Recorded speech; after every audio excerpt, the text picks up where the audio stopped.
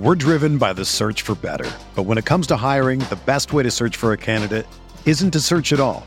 Don't search, match with Indeed. Indeed is your matching and hiring platform with over 350 million global monthly visitors, according to Indeed data, and a matching engine that helps you find quality candidates fast. Ditch the busy work. Use Indeed for scheduling, screening, and messaging so you can connect with candidates faster. Leveraging over 140 million qualifications and preferences every day, Indeed's matching engine is constantly learning from your preferences, so the more you use Indeed, the better it gets. Join more than 3.5 million businesses worldwide that use Indeed to hire great talent fast. And listeners of this show will get a $75 sponsored job credit to get your jobs more visibility at Indeed.com/Blue Wire. Just go to Indeed.com/Blue Wire right now and support our show by saying that you heard about Indeed on this podcast. That's Indeed.com/Blue Wire. Terms and conditions apply. Need to hire? You need Indeed. This podcast episode is brought to you by Coors Light. These days, everything is go, go, go. It's nonstop hustle all the time. Work, friends, family, expect you to be on 24/7. Well, sometimes you just need to reach for a Coors Light because it's made to chill. Coors Light is cold lagered, cold filtered, and cold packaged. It's as crisp and refreshing as the Colorado Rockies. It is literally made to chill. Coors Light is the one I choose when I need to unwind. So when you want to hit reset, reach for the beer that's made to chill. Get Coors Light in the new look delivered straight to your door with Drizzly or Instacart. Celebrate responsibly. Coors Brewing Company, Golden, Colorado. You can't control what's outside your home, but you can control what comes in. Because Clorox disinfecting wipes kill 99.9% of viruses and bacteria, including COVID-19 virus, when used as directed on hard, non-porous surfaces. So whether it's from dirty doorknobs, dirty shoes, or something else, outside germs won't stand a chance. When it counts, trust Clorox. Kill Pseudomonas, Salmonella, and influenza virus type A2. Kill SARS-CoV-2 on hard, non-porous surfaces. Use as directed.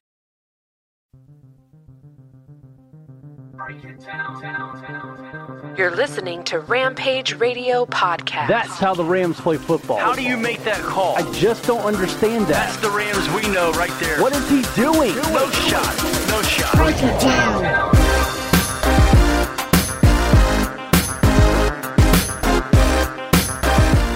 I mean, I just feel free. I feel free. I feel like I can be myself.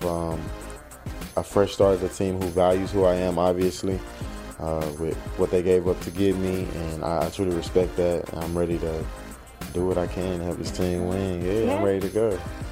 I am ready to go, too. I am ready to see Jalen Ramsey in the horns, baby. Number 20, let's go. I am also ready to see them re-sign him long-term, because you don't give up 2 first-round picks and a 4th round to do that, or to not do that. You have to sign the guy long-term. What's good? This is J-Rob with Rampage Radio Podcast. You can follow us at Rampage Radio Pod on Twitter. We are part of the Rams Talk Network. We can follow at Talk Rams. Make sure you check out Butting Heads, Rams Undisputed, and Rams Brothers. Thanks for tuning in on this Friday afternoon, morning, whenever you're listening to us. We appreciate that. We love being able to talk Rams football, and we love that you guys take the listen as well. Listen, man, golly, I said last week that I was not worried at all about this Rams team. Well, call me worried now. Call me concerned. Call me, what are we going to do, for lack of a better phrase? What are we going to do about the woeful offensive line? Yeah, you get Austin Corbett. What's that guy going to provide for you? I don't think he jumps in and starts right away. Not at all. But at least they're making some kind of moves to try to rectify the situation, because the offensive line, or the front, has been abysmal. Very, very, very bad. And you see a lot of people talking about, well, can Jalen Ramsey play offensive line? Of course not, you idiot. Why are you freaking bashing on the Rams front office for bringing that guy in? Who are you to do that? Who am I to do that? Has this front office not shown us that they are willing to take gambles if they feel like the time is right? This instance is no different. Why are we bashing them for bringing in arguably the best cornerback in the league? Why are we doing that? And then they get rid of the contract-heavy numbers for Marcus Peters because they are going to attempt to try and sign Jalen Ramsey. Those are the obvious indications of that happening. But the point is, they still think they can contend. Even though they've lost 3 games in a row, the Rams still believe they can contend, and they should think that. With all the guys that they have locked up and all the dudes that are young on the roster, our window is still very, very present. And we've had some bad injuries. Yes, every team has injuries. But the Rams banked that the offensive line, i.e. Noteboom and Allen, and you can even throw in Blythe, would be performing much better than they are right now. And now you lose Noteboom, David Edwards has to pick it up. Pick up the slack, David. Good luck this week. And this week against the Falcons is going to be a week where the Rams are going to need to reestablish themselves as an offensive juggernaut. You go from putting up 29 points, 30 points almost last year averaging, to 7 against a very good San Francisco 49ers defense. But before we get into the San Francisco game, be sure to check out Jim Hawk and the 1950s Los Angeles Rams. It's a book that he wrote, and his dad was a part of the organization. It's a really good read, and I'm not saying that by experience. I'm simply saying that from guys on Rams Talk Network who have read the book. So be sure you guys go and take a moment to check that out. It is available online as well as hard book or hardback book. Yeah, that. So anyway, check that out. Man, you send your defense out for the first drive, you defer to get the ball in the second half, and your defense comes up big time and keeps San Francisco to -4 yards on the very first drive, and then you get the ball back and do something with it. But let's stick with the defense first. Let's talk about the defense. What is your opinion of the defense? I don't think it is fair for someone to say this defense is bad and underperforming and they are underwhelming. I think that is absolutely wrong. I think that is a wrong take. You're entitled to that. But I really believe that this defense has played well. I said this last week that they played well against the Seahawks, and I'm not saying any different this week. They played very well against a good San Francisco offensive line who's been playing better and the best rushing attack in the NFL this year, and they held those guys to under 100 yards. Yeah, it was 99. It was 99 yards, but they held them under 100. Tevin Coleman only had 18 carries for 45 yards, an average of 2.5 per carry. Matt Breida had 13 carries for only 36 yards. And this is the same type of performance that they did earlier against Alvin Kamara and company. They've shown that they can stop the run. They've shown that they can stop the pass. But the problem is your defense is getting so daggum tired from staying on the field so long because your offense is inept right now. And that starts with your offensive line. Nobody on that's a Rams fan or does Rams coverage or does a podcast, no matter who you are, can sit here and say that the offensive line is not causing all the problems. Yes, they are. Yes, they are. Does Jared Goff miss a few throws here and there? Yes. But this is not a regression.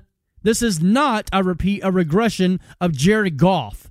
This is a lack of being able to step into throws because he's getting crushed by opposition defenders from everywhere.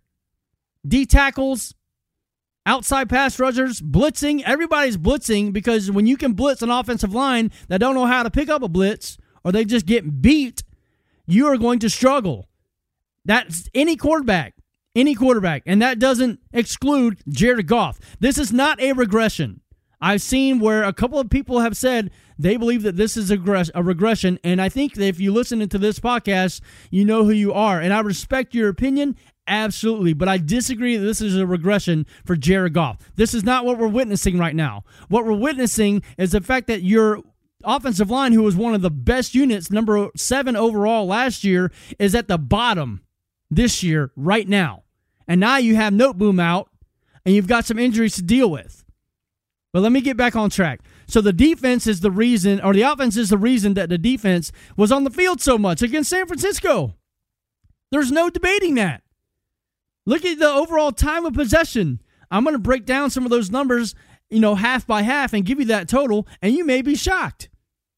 But don't be shocked, because the offense was inept because the defense did their job and the offense couldn't do nothing, and the defense got tired at the end of the game. Okay, so Troy Reeder has really kind of established himself as a surefire starter now, in my opinion. You have a healthy Bryce Hager, who was a scratch due to Reeder's ability to be able to perform against Seattle, and he did the same thing with double-digit tackles again this week, although he did get beat by George Kittle on a play-action pass in which he was caught looking into the backfield.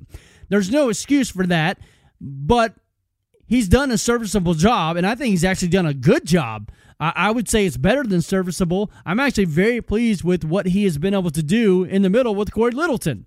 I don't see how anyone could not be pleased. The guy's filled in nicely, and he's deserved the opportunity that he has received to start for the Rams on defense. And obviously, you have to be pleased with the reigning MVP Aaron Donald and his play up to this point as well. Do the numbers say everything? Absolutely not. Everyone's been preaching that. But the guy, you cannot stop the guy. You cannot stop the guy. And you watch against the Falcons this week, that offensive line is almost just as bad as ours, and they're going to have a lot of problems stopping him. And Dante Fowler. I think Dante Fowler is going to have another week where he could have 2 sacks. So anyway, AD's playing well. Troy Reeder played well. And, I talked about Sebastian Joseph Day last week, and I thought that he was doing a good job, and that has not changed. And it seems like that all the talk and chatter on Twitter and RamsOnDemand.com have kind of ceased about bringing that guy off the field and giving Greg Gaines more of an opportunity. And rightfully so. The guy's done a good job. He's played his role. He's done a good job. And when you put him next to Brockers and Donald, all you want to do is to see a guy that makes some plays here and there and eats up some bodies. And he does that.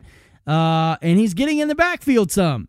No, he's not Aaron Donald. And we get spoiled as fans by watching that guy who is a sure Hall of Famer and will arguably be the best defensive tackle to ever play the game, bearing health, knock on wood.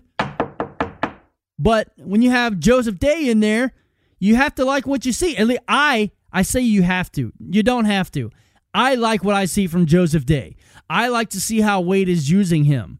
I like how the rotation of Brockers and Joseph Day and even Greg Gaines is getting a few more snaps now. I like the rotation. I think the defensive line is doing an admirable job, even without Clay Matthews now. I would say it's admirable. Could it be better? Yeah, sure, it could be. But when you got 2 daggum offensive linemen containing Aaron Donald, somebody's got to break through, and Joseph Day is not your typical pass rusher. He's not going to get a pass rush up the middle here like AD does. He's just not going to happen. So if your expectation is that, then you need to check yourself and take your expectation back a level, because that's not what he is. He is a space eater. That guy is supposed to take on blocks and get off blocks at times through one of the gaps, depending on what play call is made. So in my mind, Joseph Day has done, like I said, an admirable job, and there's not really a place to be, concerned about his play overall. I tell you what I am concerned about, and this is really the only qualm I have with the defense right now as a whole, is the mental lapses. What is happening mentally with some of our players? What are they doing? And I'm not just talking about the defense. I know we're talking about the defense right now, but the offense has been just as bad when it comes to the mental standpoint of playing the game of football. And it's shocking to me, because being coached by a mind guy in Sean McVay, we haven't really seen our teams make mental mistakes and have mental lapses throughout games very consistently until this year. Even though we won the first 3 games, this team is not the same as they were last year. Yeah, there's a couple of different pieces in play. I get it. I understand that. But not so much to the point where they change drastically how they do in the mental aspect of playing football. That's what's weird to me right now. And Dante Fowler, love him to death. Very good at what he does. Love him. Some of you guys say he disappears sometime. Well, that's just stupid. His job is to rush the passer, and you say he's disappearing? Come on, man. The guy's job is to rush the passer and then keep the edge contained on toss plays and sweeps and things like that when they're running the ball. He's doing his job. He's a very good player. Stop it. But the guy made 3 mental mistakes early in the game. One, which allotted San Francisco to score and tie the game 7-7. You have a 3rd and 4, 3rd and 5 situation. The dude jumps off sides. Well, gives them the ball right back. They're in your territory almost already as it is, and they drive down the field and they score, which isn't very far. And we'll talk about that because they definitely won the field position battle. Definitely. And think about this. When you think about the defense as a whole, after 1 quarter of play, 1 quarter, the time of possession was 9 minutes and 20 seconds for San Francisco to LA's 5 minutes and 40 seconds. And LA gave up, the Rams gave up 7 first downs to them, and we only had 4 first downs as an offense. So the reason that the defense started getting tired late in the game was because of what started at the beginning of the game. The defense has been good. And I'm going to tell you something. I am not impressed with Jimmy Garoppolo. Not at all. And it was one of those things where you saw him come onto the scene. The media hyped the dude up. Man, this guy's a cover of a magazine. He looks good. He learned under Belichick and Brady. This dude's got all the tools. He's a good quarterback. Yada, yada, yada, yada. Dude gets hurt. And, yeah, I understand what his record is as a starter. I get it. I understand he's like 10-0. But so what? The dude is a game manager, man. He's a game manager, guys. He's nothing spectacular. I'm taking Goff 10 out of 10 times over that guy. Obviously. And I'm not being a homer when I say that. I'm not. The guy's not impressive. All he does is throw short throws and intermediate balls, and he does have good feet. I'll give him that. He's got good feet when he's in the pocket, and he seems like he has pretty good pocket awareness. I'll give him that. And he misses throws. Look at the flea flicker play. Should have been a touchdown. Speaking of Dante Fowler, it was him who was on coverage. And the flea flicker threw him off guard. And he threw his receiver short. He throws it in stride. It's an easy 6 points. No doubt. Easy. But that's not what happened there. But you go and you look at with 13 minutes and 22 seconds in the second quarter. It's 2nd and goal at this point. And the Rams do something that we've been doing all year on defense, and I hate it. And that's the stupid soft zone coverage that we've been playing. Nope, I'm not bashing Wade Phillips. That's not what I'm doing here. I'm just saying that I hate it, personally. I hate it when we play the soft zone coverage. It's too easy. And on this particular play, it's 2nd and goal, and it was a long 2nd and goal, by the way. It's an easy throw and catch, and they end up on the 2-yard line. But what happens after that? Jimmy G getting pressured, can't read the coverage, throws it up in the end zone, and boom, picked by Marcus Peters, 22. And here's Garoppolo with a fade, and it's going to be intercepted by Marcus Peters in the end zone. R.I.P. in peace. Sorry about it. Love you, brother. I said we ain't done yet, homie. Love him. He gone. Dude makes a play, though. And it's because Jimmy G can't do what he does, which is play quarterback at an elite level. That's not what he is. But Marcus Peters made a play right there. And Corey Littleton almost had a pick 6. He's not playing like he did last year. He was just a stud all over the place. But the guy's still a very good player, and I hope we retain him because he's good at what he does too, unlike Jimmy G. So the defense, through the first half, they were playing very well. San Francisco's average 3rd down yardage was 7.4 yards to go on almost every 3rd down play they had at halftime. And the defense, they only allowed 32 rushing yards to 164 passing yards. And the time of possession, again, was in favor of San Francisco for 17 minutes and 6 seconds. Although they did give up 13 first downs. Remember this, guys. San Francisco, they're first with 39 rushing attempts per game in the league. First. They're also first with accumulating 200 yards per game in the league. And also, naturally, first with 57% in rush play percentage. So they're going to run the ball, but they sure didn't run it first half. And they really didn't run it the second half either. They got a few more plays, yes. But overall, the defense showed up to play, which they have all season long outside the Tampa Bay outlier debacle game. That's where it was at halftime. And going back to Jimmy G, you start the third quarter. Obviously, the Rams give up the ball on the toss play to Henderson, who we'll get to. But old Jimmy misses Tevin Coleman, who is wide open for an easy 6 points. The guy's not good. He's not a good quarterback. And I'll eat crow. I'll be the first to say, all right, guys, I'm so sorry that I said Jimmy was not good. I admit it. He's good now. I will do that. Just like that, too. Verbatim. Voice and all. When that guy turns around and proves that he is a very good quarterback. Because he ain't. He's not. But I tell you what, he missed Tevin Coleman, who was wide open. And the Rams held him to a field goal to make it 17-7 at that point. But check this out. By the end of the third quarter, San Francisco had 26 rushes for only 69 yards. I just got done talking about how the Rams stopped the run. By the end of the third quarter, they only had 69 rushing yards and were averaging 2.7 per rush. They had 58 plays, y'all.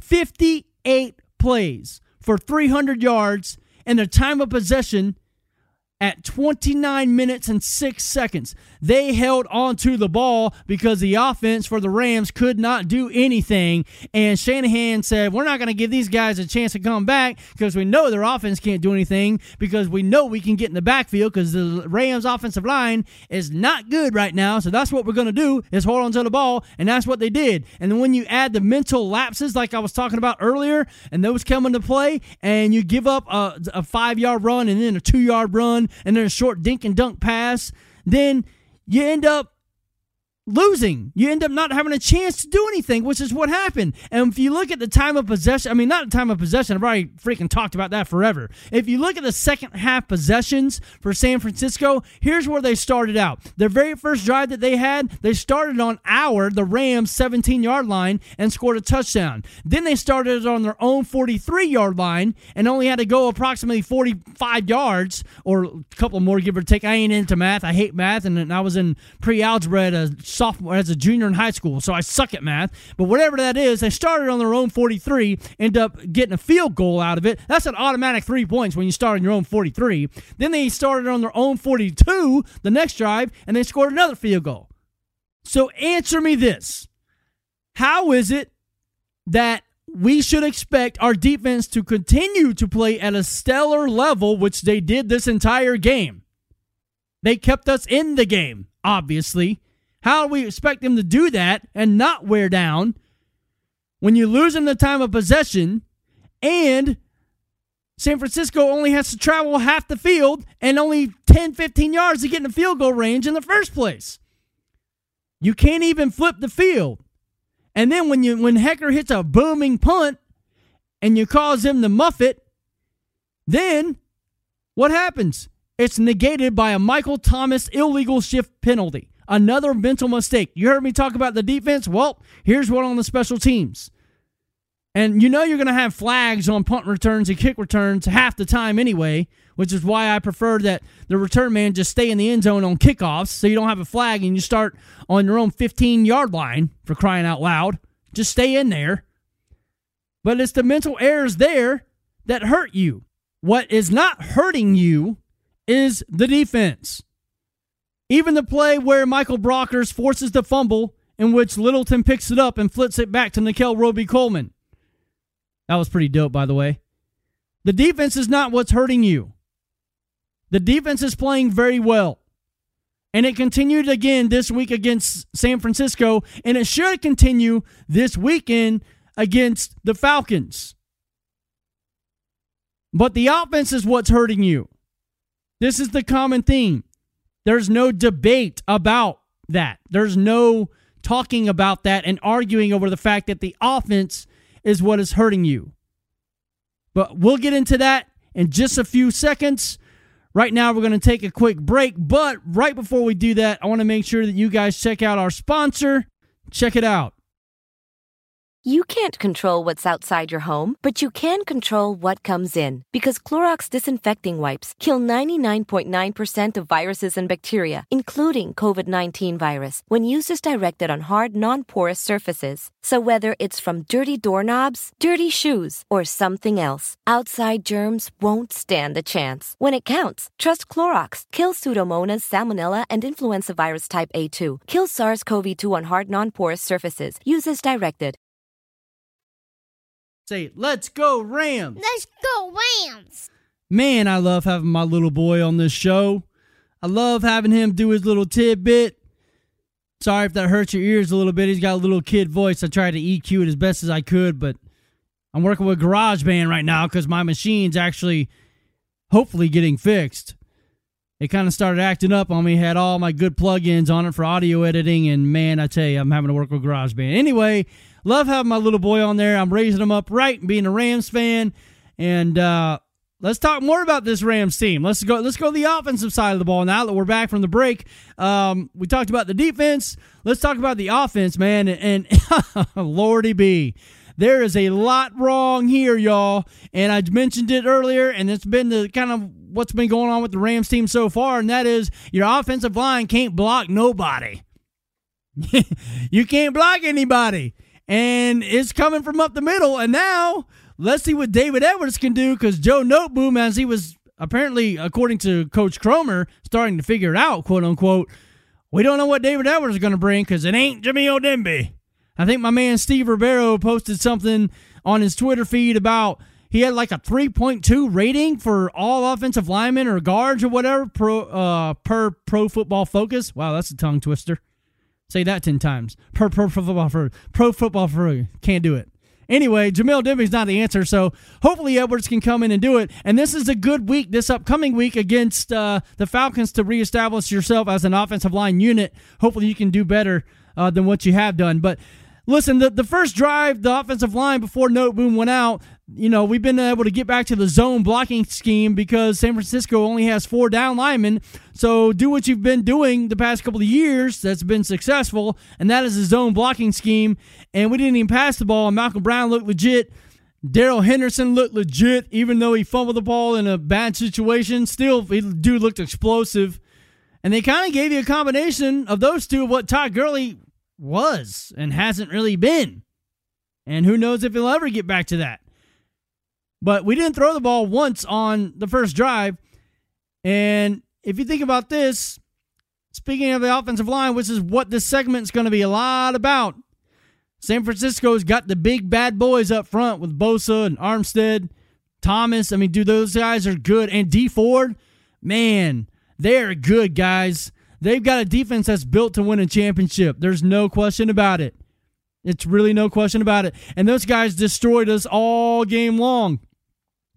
And it started on the second drive when we had the ball, and it was on second and third down, really. It was the same play that we lost Joe Noteboom. Watch that play. You'll see that D Ford rushes from the outside on Havenstein, and Bosa absolutely rushes from the other side, and he absolutely bull rushes Whitworth. They both meet at Jared Goff in the middle. And what does Brian Allen do? Blast somebody into Noteboom's leg, and now he's out for the year. But Whitworth and Havenstein both got bull rushed by Bosa and Ford. And it was honestly, it was perfect on behalf of the San Francisco 49ers. When they put on that film, they see that play, they're going to be like, all right, guys, this is how you do that. Look at these two guys. And they can just put that one in the video locker room for every team to see for the rest of generations to come of how you bull rush into the quarterback, because that's what they did. And that happened a lot this game. And so once we lose Noteboom, what do we need to do now, guys? What can we do to help the offensive line? Well, I can tell you what it ain't. It's not put Tyler Higbee one-on-one versus Bosa, fail. Or Higbee one-on-one versus D Ford, fail, which is what was happening even after that. That's not what you do. And the first 5 dropbacks that Goff had, he was pressured 5 times, he got hit once, and he got sacked once. And that was really the tail of the tape. The entire game was San Francisco in your backfield. Goff can't step and plant and throw. in the pocket. He can't step into any throws. He's throwing off his back foot. And then when he has a moment to throw the ball, he has to throw it away or take a sack, even though he didn't get sacked very much, because he can't get anything on it. There's not anything that's hard to comprehend about that. This is not rocket science, y'all. This isn't hard to see that your quarterback, when he can't step into a throw, there's not going to be anything on it. It's not going to be a seed to anybody, and therefore it results in bad passes. But the guy still made plays, y'all. He's still a very good quarterback. I don't know how some of you are really bashing this guy, dude. Like, I don't understand that. Maybe I'm in the minority. Maybe I'm the one that's all whack jobbed in my mind. Maybe he really is regressing. Maybe he's not being good. Maybe he's not good anymore. No. That is not the case, you guys. That's such a bad take, man, to say that Goff has regressed and he's not doing things right. It starts up front. Everything starts up front. If you cannot block, you will not be able to throw the football. Stop trying to debate that, y'all. Stop trying to convince everybody that Goff is not the answer right now. Stop it. Well, the numbers say, man, screw the numbers. Look at your offensive line. You cannot do it. He was pressured all day long. And I tell you this, because of the pressures, you have to call more screens, which the Rams have been notorious for doing this year, more so than previous years. But I tell you what, against San Francisco, I do not mind the screen game against their defense and that defensive front that we faced this past weekend. But I still will tell you this. The Rams had a 3rd and 21 on their own 48. And San Francisco lined up in a 2-deep zone. And if you try to push the ball down the field 13, 14 yards, you're in field goal range for Greg Zuerlein when you're down 14-7. But we throw a screen and we can't do anything, and we end up having a punt. That's not a place I want to continue to see a screen game. I know it has worked before. I know we have seen Robert Woods catch a screen and go 20-plus yards to convert a 3rd down, but that is not a very high percentage play on that down. But when you're at 3rd and 21, you know they're going to play soft. Why not try to get 15 yards and let Greg make a kick? Because you knew your offense wasn't going to do anything all game if the second drive was an indication at all. You know where your offensive line is, so why not be aggressive? And then you get Darrell Henderson involved, makes his grand entrance, and that dude looked good, y'all. He, like I said a second ago, that guy can explode out of his shoes, dude. He makes cuts, he gets downhill, he runs behind his pads. But yet, when you run behind the offensive line that the Rams have, you can't do anything. Then you have to start throwing the ball more. And they're not good at pass protecting, guys. They're very bad. I'm not going to continue to say it. I'm going to stop saying how bad the offensive line, y'all. The offensive line was bad and is bad until it gets fixed. Period. No. Not a period. Exclamation point. And even with the play of the offensive line, I don't mind that the Rams go for it on 4th and goal on the 1. But if you put on the tape, what happens? Allen gets blown up, which he has all season long. There's some guys that are saying, "Oh, I think Allen's getting better. I think I see some progression here with Allen." I've heard that from some people, but that's not true. The guy's not getting better. He may be smart. He may be a former wrestler. He may be able to grapple guys to the ground and hold and do all that, which he actually hasn't got flagged a whole lot for those types of things. But what he has gotten flagged for is not being able to snap the ball properly. And then what he's never going to get flagged for is getting blown up in the backfield from a D tackle, because that's been happening a ton. And on the 4th and 1, that's what happens. Dude got blown up, y'all. And check this out. The average 3rd down to go for the Rams through the first half was 13.7 yards. 13.7. Penalties, pressures, negative plays. They only had 102 rushing yards. I said only. We ran the ball. And it wasn't really a balance between run-pass. And you can't really do that because of the way your offensive line's playing. But we had 102 rushing yards in the first half, only to 22 passing yards for 124 total. That was at halftime. Then you get the ball again, first play in the third quarter, and you give it right back to him on the fumble.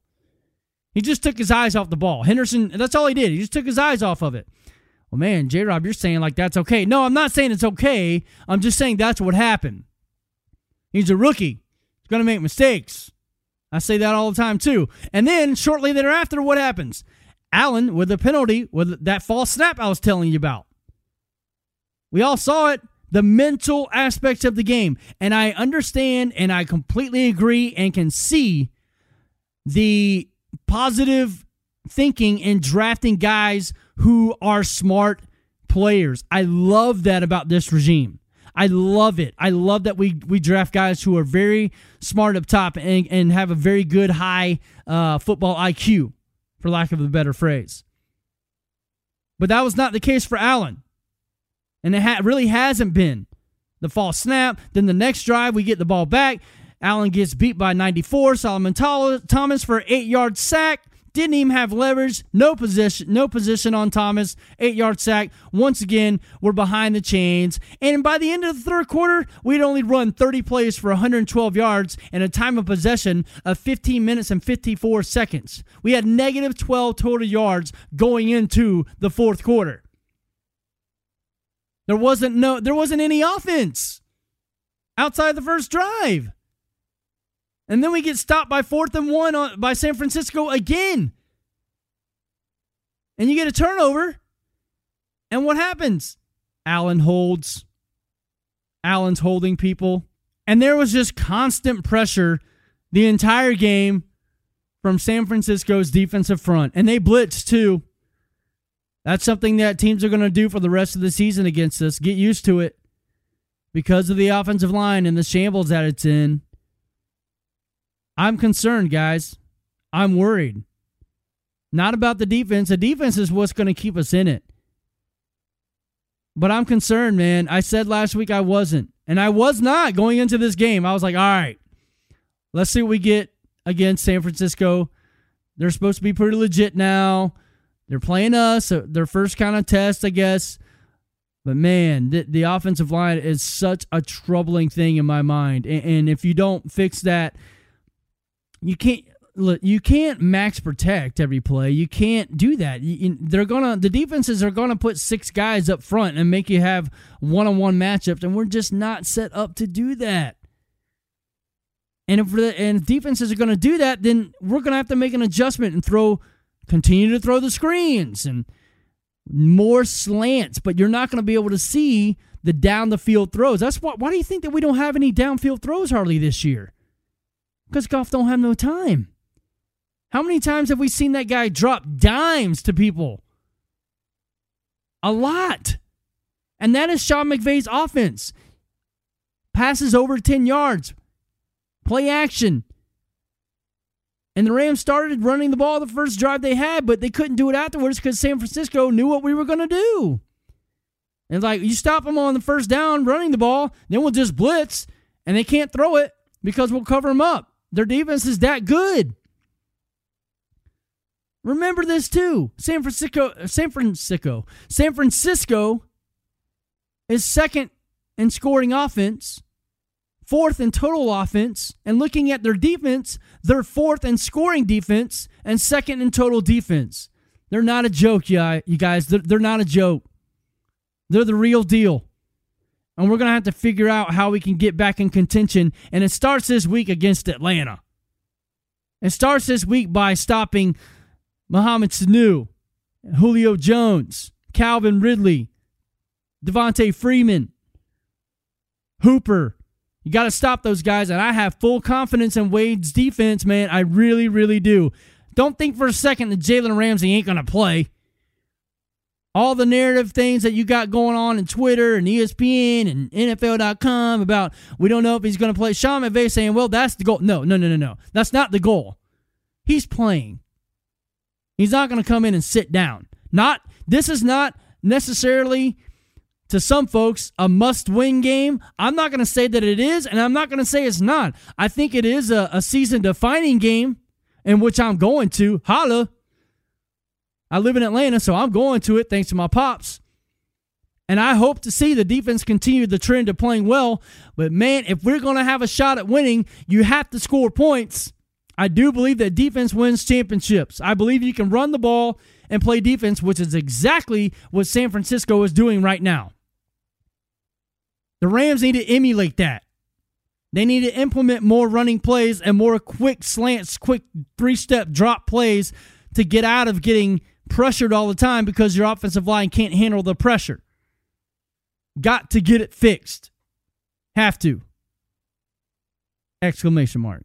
So as I mentioned earlier in the podcast that I was hopeful, or the Twitter feed, if you check us out at Rampage Radio Pod, I mentioned that my brother, who is actually a co-host of the show, who will hopefully be back on with us pretty soon at a more regular time period, or basis rather, he's here.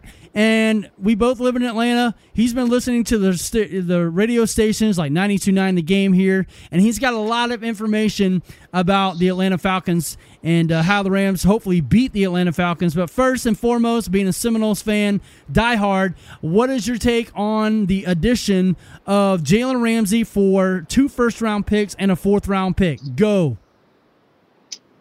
Glad to be back in the pod, first and foremost. So, all the Rams fans, we love you. Let me just say this about Jalen Ramsey right quick.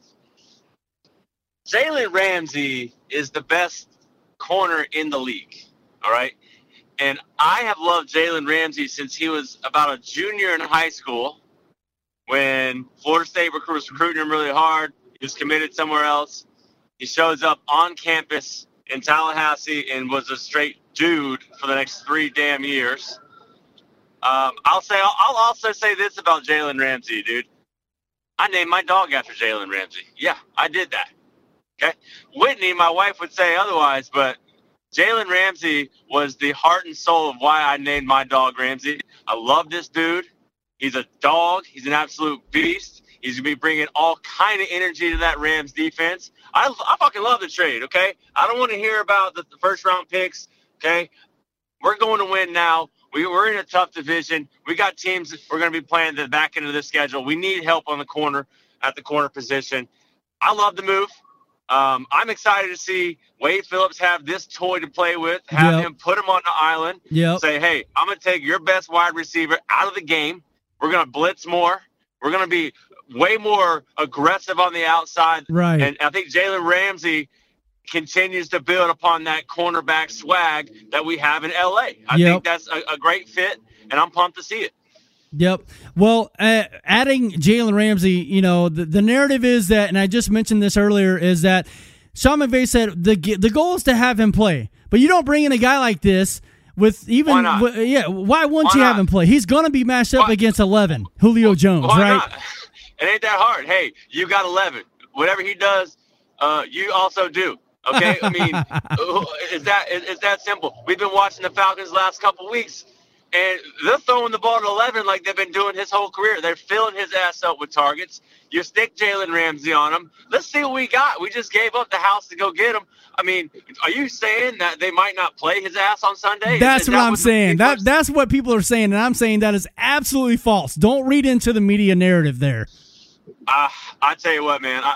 I'm not as plugged in as a lot of those guys, but I mean, what my understanding is that as soon as my boy Jalen Ramsey got the call he was traded, his back all of a sudden felt real limber and loose, and he was ready to strap it on and go. I mean, I just don't see a world if he's healthy that he's not playing, because corner is one of the positions that really is pretty fluid throughout the league, and he's played enough football to understand concepts. But if he's going to cover 11 all day, I mean, I don't understand how you don't let him play. Yep. And speaking of the Rams defense, how good is the Falcons offense? Obviously, we know that their offensive line is very bad, just like the Rams.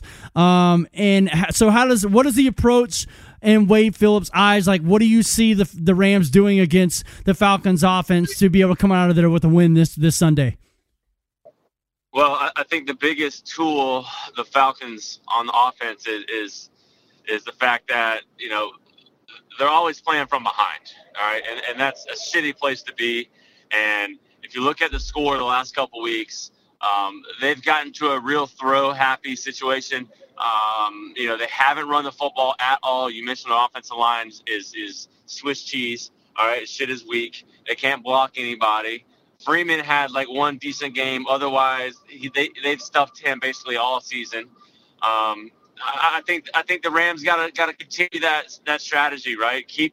First of all, hopefully the offense will play well, but keep Freeman, keep that running game at bay. As good as Matt Ryan is and as good as Julio is, they can't pass protect. So I think you got a chance to get home if you get them in 3rd and long, and I think that's a strategy that they're going to try to do on defense. I think Wade will keep them kind of off schedule on offense to where they're in 3rd and longs and they can maybe get to the quarterback. That's how I see it working out. I think if you're going to play the Falcons, the fact that their defense sucks so bad, you'll probably be in a position to be ahead and hopefully, force the Falcons to be in a throw-in situation very often early in this game. Yeah, and that's something that other defense have been able to do to expose a Falcons offensive line is make them one-dimensional and make Matt Ryan beat you, and he's proven that he can beat you by himself, but go ahead. They lost last week. I mean, they lost by 1 point. They scored 35 points and lost, or 34 points rather.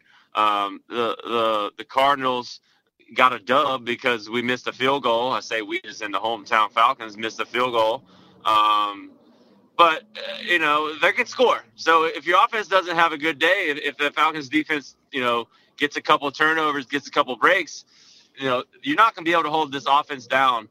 And, hopefully you don't get in a shootout because that's not what you want to do. Right, and what happened, you mentioned holding the offense at bay, the Falcons that is, with the Rams defense, and the Rams defense has been very good this year, and the 49ers, they're the best at running the ball, and they completely shut down the run. They've held Matt Breida and Alvin Kamara, and again, the only outliers I said was against Tampa Bay with the shootout, which is what the Cardinals and the Falcons had last week. So what does the Rams offensive unit as a whole need to do to surpass the Falcons defense and Dan Quinn and company? Well, I mean, as an offensive team for the Rams, I mean, you got to be looking at this, just licking your chops, okay? They're talking about a Falcons defense that has given up the most points more than anyone in the league, rather, okay? So they're not playing well.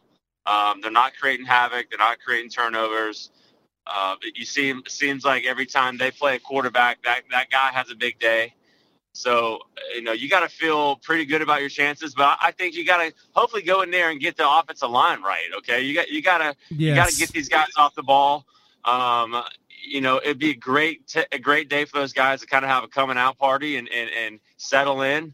Because I think we know what Goff can do. Last week, look, he scored 1 touchdown, and that's not going to be very vindictive of the whole team and what this offense is capable of. But if you want to get ahead and kind of get going in this game, I agree that you got to run the football.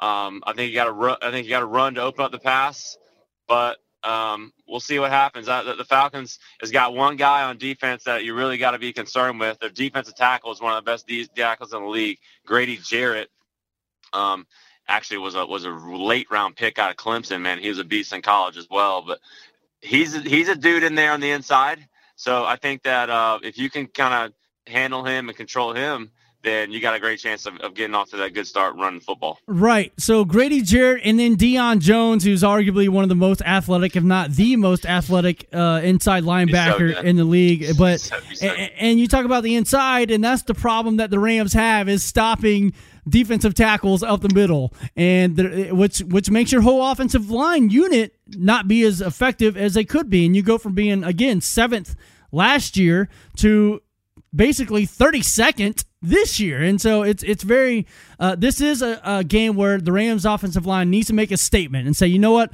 we're still here, we still think we can win this year, and that's why we went and got Ramsey and got rid of Peters to put off some cap to be able to re-sign Ramsey, but we still think we can compete, and there's no thinking to that. They can compete, and this is a game that they need to jumpstart that.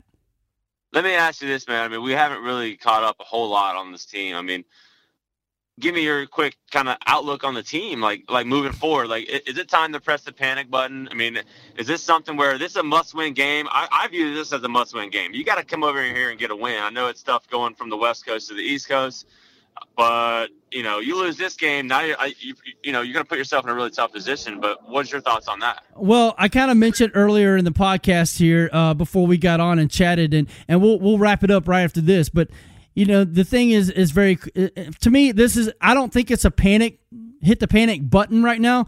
I don't necessarily think it is a must-win game, but I don't think that it's not a must-win game, meaning you're going to know a lot about where the Rams are after this game. This is a team that the Rams should beat. And I'm not saying they can't go and run, because if you look at the Rams' schedule, it's not necessarily favorable for the Rams over the next 7 games, but including the bye. But it is a place where you can go on a run, and it should start this week against the Atlanta Falcons. I'm not going to say it's must win, but I think it is a win that would be a very uplifting, W for your team moving forward. Yeah, I mean, I agree. I guess I'm kind of on the other side of it a little bit more, because I think that you go and lose this game, you already got 2 teams that have showed to be strong in your own division with the Niners and Seahawks. So I think you got a chance to get to Atlanta, get on the road, and get a win. And like you said, get that momentum back in that building and kind of see what happens. A lot of football left, so I don't think it's really time to get freaked out, panic here. But man, if you lose this game, I think that's, we'll be there. I think it'll be really time to be concerned. Yep. So I'm excited to watch it. Yep. Well, guys, thanks for listening to Rampage Radio Podcast. Jay, thanks for getting back on with me, even though it was over the phone. Hopefully we'll be able to get, to be back together, mic on mic pretty soon with my computer in the shop, and then find time. Guys, that's what it's been about. It's been about timing for me and my brother. Like, the show is much better with my brother. There's no question about it. And I just want to say thank you for taking the time right after work to getting back on here. And for that, I'm J-Rob. That's Jay. Deuces. Stay bad, stay boozy.